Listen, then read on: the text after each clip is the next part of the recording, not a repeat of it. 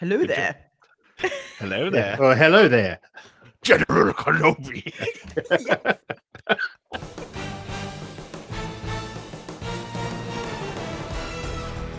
The first rule of Fight Club is you do not talk about Fight Club. Gentlemen, you can't fight in here. This is the war room. Just a flesh wound. Axe on, hat. Axe off. I know Kung Fu. Yippee-ki-yay, motherfucker. They're here. Warriors, come out to play. I ate his liver with some fava beans. Nice Chianti. Greed, for lack of a better word, is good. Show me the money. I drink Your milkshake. The snozberries taste like snozberries. How do you like them apples? All right. These go to 11. I'll be back. Forget it, Jake. It's Chinatown. It wasn't the airplanes. It was beauty killed the beast.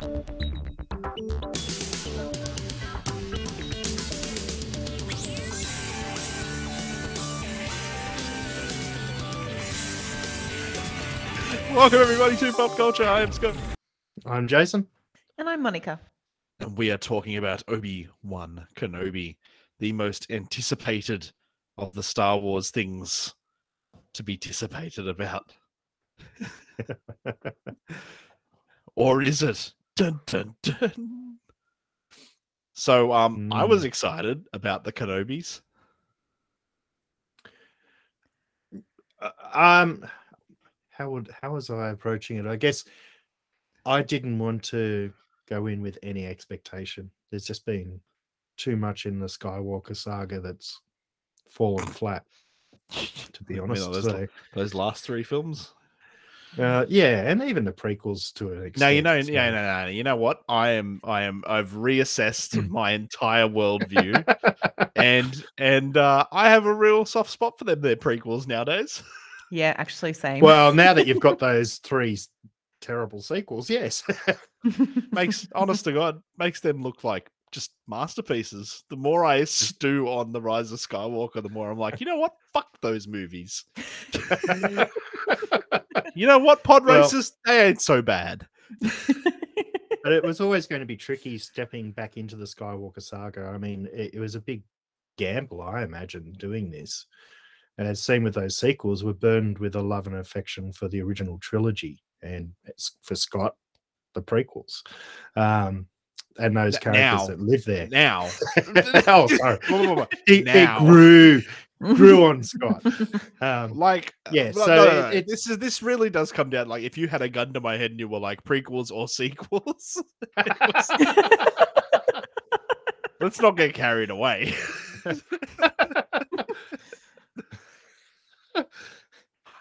But my point being is we're dealing with these characters, which I feel from the original trilogy is really, really hard to go back to effectively. And in a way, an audience will accept it because either it's steeped in a childhood nostalgia where I don't think you can ever experience it again, especially 40 years on or whatever, but 45 years on. Oh, it's making me feel old. So it's a hard thing to do, and I think the previous shows that tried to do that have had it to some extent, like The Mandalorian. Sort of, it was nice to see Luke Skywalker in one of the episodes, but then we start seeing him more often, and I think the luster disappears. Well, I think that was all just Boba Fett rather than anything wrong with The Mandalorian.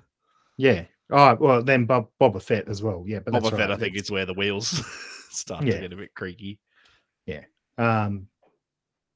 But Rogue One showed that you can sort of link into this. And so I came into it thinking it's an either-or situation here. It could either just completely fall flat or it's going to stand up to my expectations. So, yeah. It had a good start in the sense that Ewan McGregor, regardless of what you think of those prequels, has masterfully channeled Alec Guinness into the role. Well, he is the best part of the prequels. Absolutely. True. And he has managed to make Kenobi his own character in terms of he is as easily identified as Obi-Wan Kenobi as Alec Guinness is. And I think that's a testament to him and how he's performed as Obi-Wan Kenobi. So that was always going to be something that held up there. In terms of the beginning of this, I sort of felt it was a little contrived, the angst Obi-Wan was displaying at the beginning. It seemed like he wasn't really going down a path of a broken man, and you're not even really sure why he'd be that broken when you last see him protecting, you know, Luke and Leia. He seems to be just getting on with the job, and then all of a sudden we see him. That's right. The whole Jedi Order collapsed. Yeah. Damn it. So, but in saying that, it was still really quite interesting. Like the setting, it took a while. It sort of added to the Star Wars universe. I thought, you know, his job and things like that. It was quite interesting. But that first confrontation with Darth Vader, really, I really didn't like it, to be honest. As in like the unstoppable killing machine on the street, like yeah, that's what Darth Voorhees. Yeah, just nixing hapless teenagers. That's what it felt like. I loved it. You did? Oh, like I was just like, yeah, fuck it, kill them all, Vader, do it. Oh no, I didn't mind Vader doing that. It was just it didn't seem like how would I say? It wasn't what I would have expected with the confrontation of those two characters. It just sort of seemed that it fell really flat in the way that, you know, Obi-Wan's thrown about a bit and it's just fortune that he gets away. I would have probably accepted him just running, and then it would have made more of this angst sort of inability to face Vader, similar to Luke Skywalker, I guess. He's just terrified of him. Yeah, just being terrified of him, which is fine. I would have accepted that more than this sort of really pathetic battle that happened and was shot really strangely too. Look, yeah, my biggest complaints with this show are, I think Deborah Chow, who is a fine director, really needs to work on acting. Not acting. Just do better at a job that isn't yours. No. Action. The chase sequence with Leia in the first episode was, I was like, oh no, what am I watching? Like there are already videos all over YouTube like putting it to the Benny Hill music and stuff because it's pathetic. Like people getting thwarted by branches. I'm like, oh no. Hey, it's Flea. Like that. There's some really bad, like, don't get me wrong, I'd like to talk about the final episode apart from the rest of the series. Oh, look, I'd progressively go through it, but I'm not sure what Monica's got to say about the beginnings of it at this point. Yeah. Oh, this is such a tough one. Pardon the expression, I have very lukewarm feelings about the whole thing.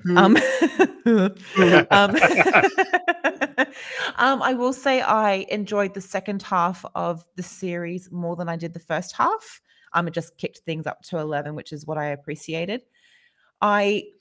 The gripe that I kind of have with the beginning of the season was that once the reveal to that Reva, the Inquisitor, makes to Obi-Wan is that Anakin Skywalker is alive. Like he has that moment where everything is just sort of like sounded off and everything. I don't know if that was explored enough. I would have loved a lot more depth to that to sort of deal with mental breakdown. Yeah, because it was his close friend, it was his student, it was someone that he left for dead in the prequels, and I just felt it could have been managed in a more emotionally intense kind of way. But with the way that we sort of encounter Obi-Wan at the beginning of the series, I don't sort of see the motivation that he's not the same character, and I don't expect him to be, but I don't buy into the fact that he would have just completely given up and not use the Force or do any of those sorts of things. He's a Jedi Knight and one of the best. He doesn't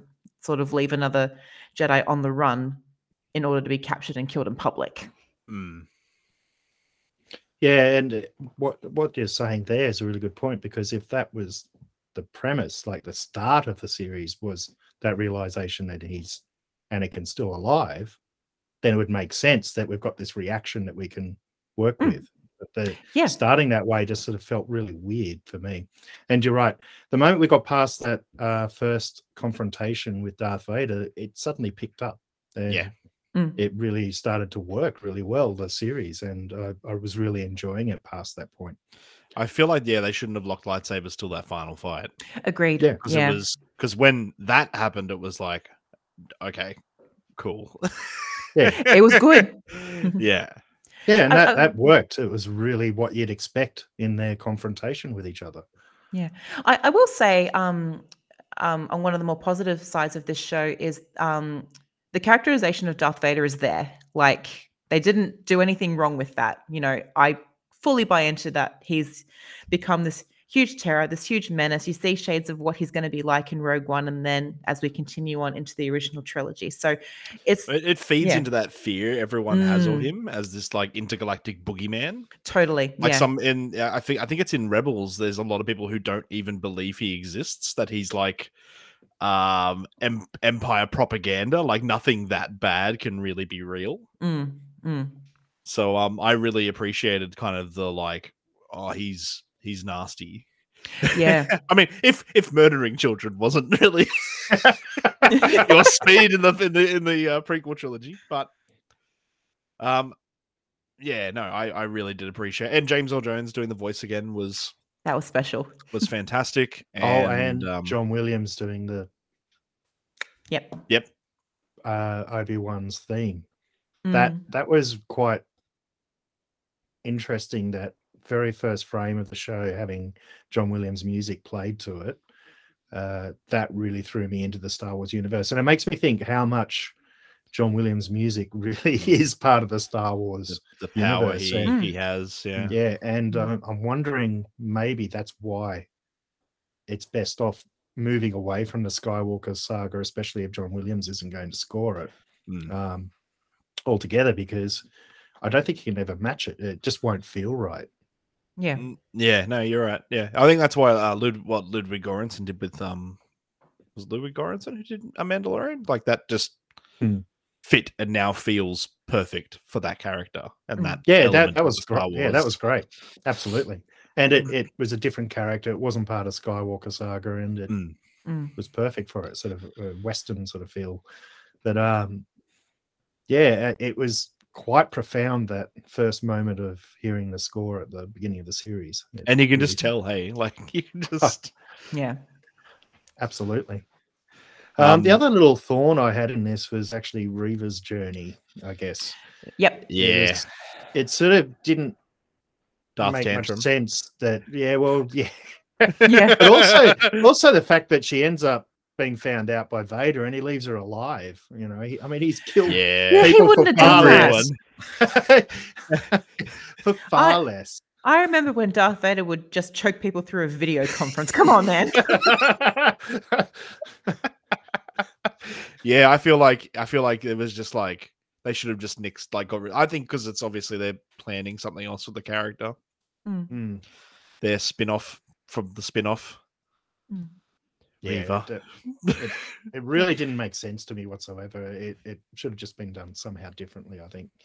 I think she works perfectly fine as a foil for Obi-Wan, and that was fine. Yeah, but I think her journey didn't make a lot of sense. Like, I'm not sure about and rushed. Like it was rushed, and I'm not sure about you guys, but I immediately picked up that Reva was one of the little younglings in the temple. I'm like, yep, that's who it is. Yes, well, it started that way, didn't it? It started that way, but like I was reading a couple of things online, and a few people seemed surprised by that, and I was like, really? It was telegraphed quite heavily. It was literally the first thing out of the gate. Yes. She's also like the only human amongst this group of like weirdos who make up the Inquisitors. The goth LARPers. Who was the guy from Han from Fast and Furious as the like I'm the deep voiced one with the hat. And then Rupert Friend playing the Grand Inquisitor, which I'm sure there was a scheduling conflict because Jason Isaacs would have just smashed it. Yeah, was he busy or? Well, he's the voice of the character in Rebels, and he's terrifying. It's just his voice, and he's terrifying. When I found out it was Rupert Friend, the only other thing I'd ever seen him on was in a Pride and Prejudice movie as Mr. Wickham. So it was a huge dissonance for me. I'd seen him in something, and I was like racking my brain, and I'm like, oh, that wasn't actually that impressive. I'm like, oh, that's right. He was Agent 47 in really weird other Hitman movie based on the Hitman video games. Oh, okay. Well, there was the one with Timothy Oliphant, and then there was the one with Rupert Friend that no one saw except me, I think.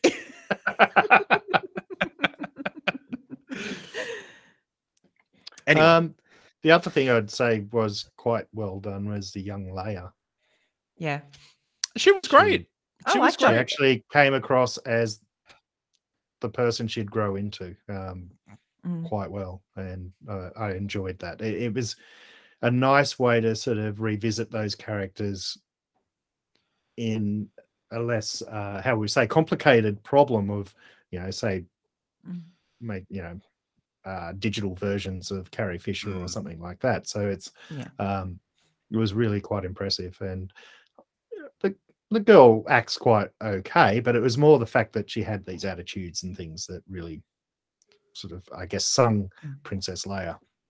Yeah, for sure. Yeah. I liked having Leia in it by the end of it because it just meant that I got to see Jimmy Smits again. So, and how good is Jimmy Smits? I love Jimmy Smits. Jimmy Smits. There should be statues of Jimmy Smits in every major city on the planet. Agreed.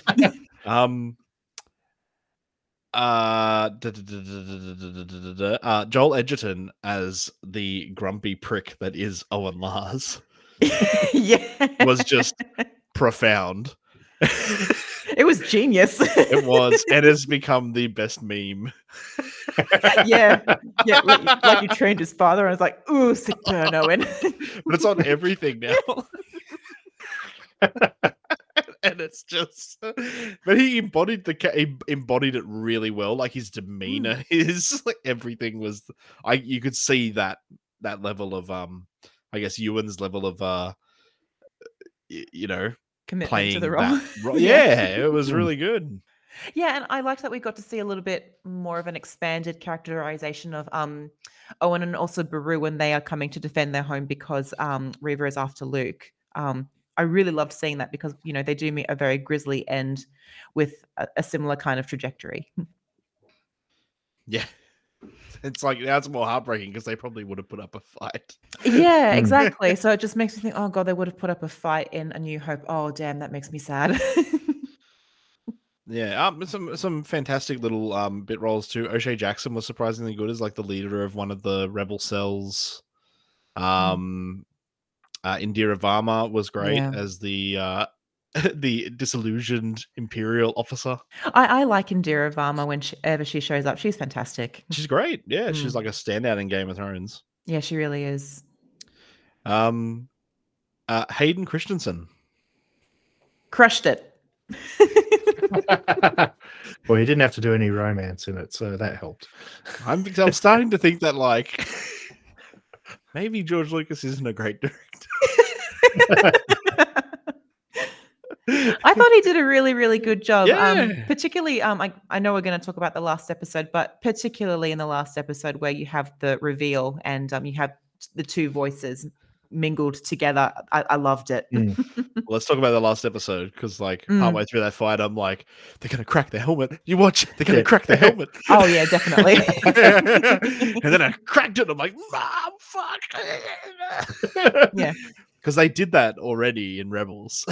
Oh, so did they? Right. It seems to be, but yeah, when Ahsoka, his apprentice, yep, fights him, and she also goes for the head. I mean, And that's you just get yeah. Anakin's scary yellow eyes staring at her. Yeah, no, but it was a really profound moment because, he Obi-Wan breaks through to Anakin just for a very short, brief second until he, flips back and he's like, "You didn't kill Anakin Skywalker. I did." And I was like, "Oh, that's cool." From a certain point of view. Yeah, exactly. From a certain point of view. But Darth Vader made the fatal mistake once again of handing Obi-Wan the high ground, quite literally in this one. She ended up just throwing it at him. Again. You never learn.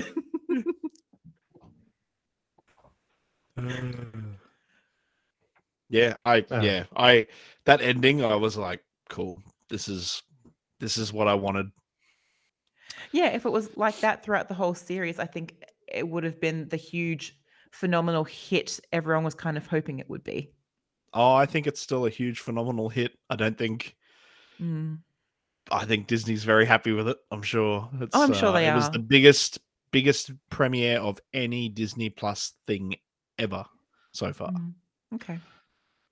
So I think I'm sure they're going to be fine. I'm sure it's going to sell tons of merchandise. And I'm sure they're going to be like Obi-Wan 2. Yeah, I was about to ask. Do you think there'll be Obi-Wan 2? Anyway. I hope there's not another one, personally.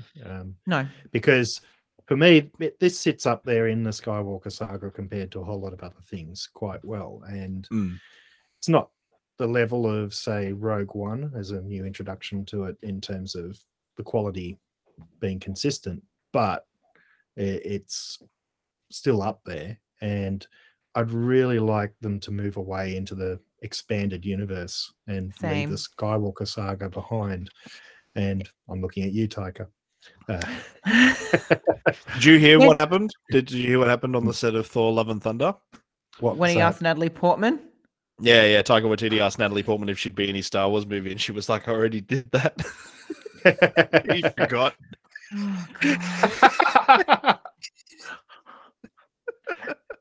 Oh, like, that's the one person you don't do that to.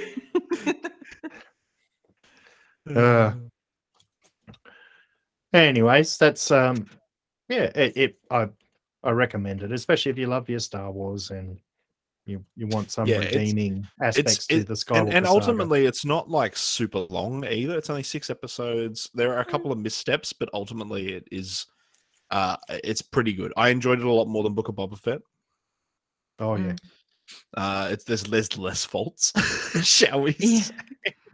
And 2 episodes of this aren't 2 episodes for a different show. True. I was waiting for the Mandalorian to show up. Yeah, just as a teenager. Like No. You go to Naboo and you check in on Jar Jar Binks, obviously. Obi-Wan kills him, slits his throat on the streets.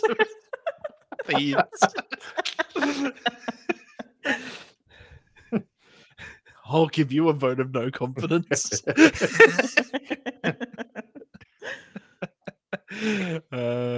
Shit. I had something. Well, I guess I'm sure they're going to make more just because that's the nature of the beast. And as you were saying, Jason, moving away from the Skywalker saga, Andor looks phenomenal and is thankfully going to be away from the Skywalker saga. And they are filming Acolyte at the moment, which is going to be 200 years before the Skywalker saga, so probably won't get anyone turning up in that.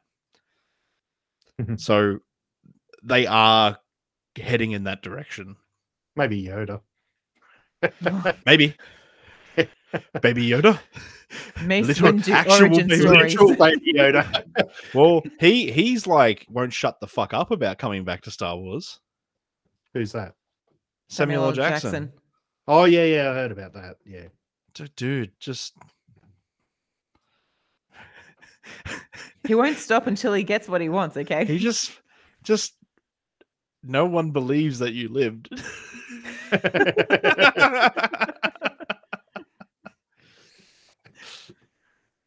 Anyway, Obi-Wan was cool. Yeah, worth watching. Yeah, it was okay. Thank you guys for listening to this episode of Pop Culture. I've been Scott. I'm still Jason. And I'm still Monica. Pop Culture is produced by and recorded by Jason Eddy, Monica Porto, and Scott Souter. The outro for this week's episode was the Obi-Wan theme by John Williams. If you're enjoying the podcast, please I invite you to jump on Apple Podcasts and leave us a review, or wherever you listen to your podcasts, and please share the show. It would mean a lot to us and stop us from crying at night. If you want to find us on socials, we're available at Facebook at facebook.com/popculturepod, on Twitter at popcultureau, we're on Instagram, and we're on YouTube. Thanks, guys.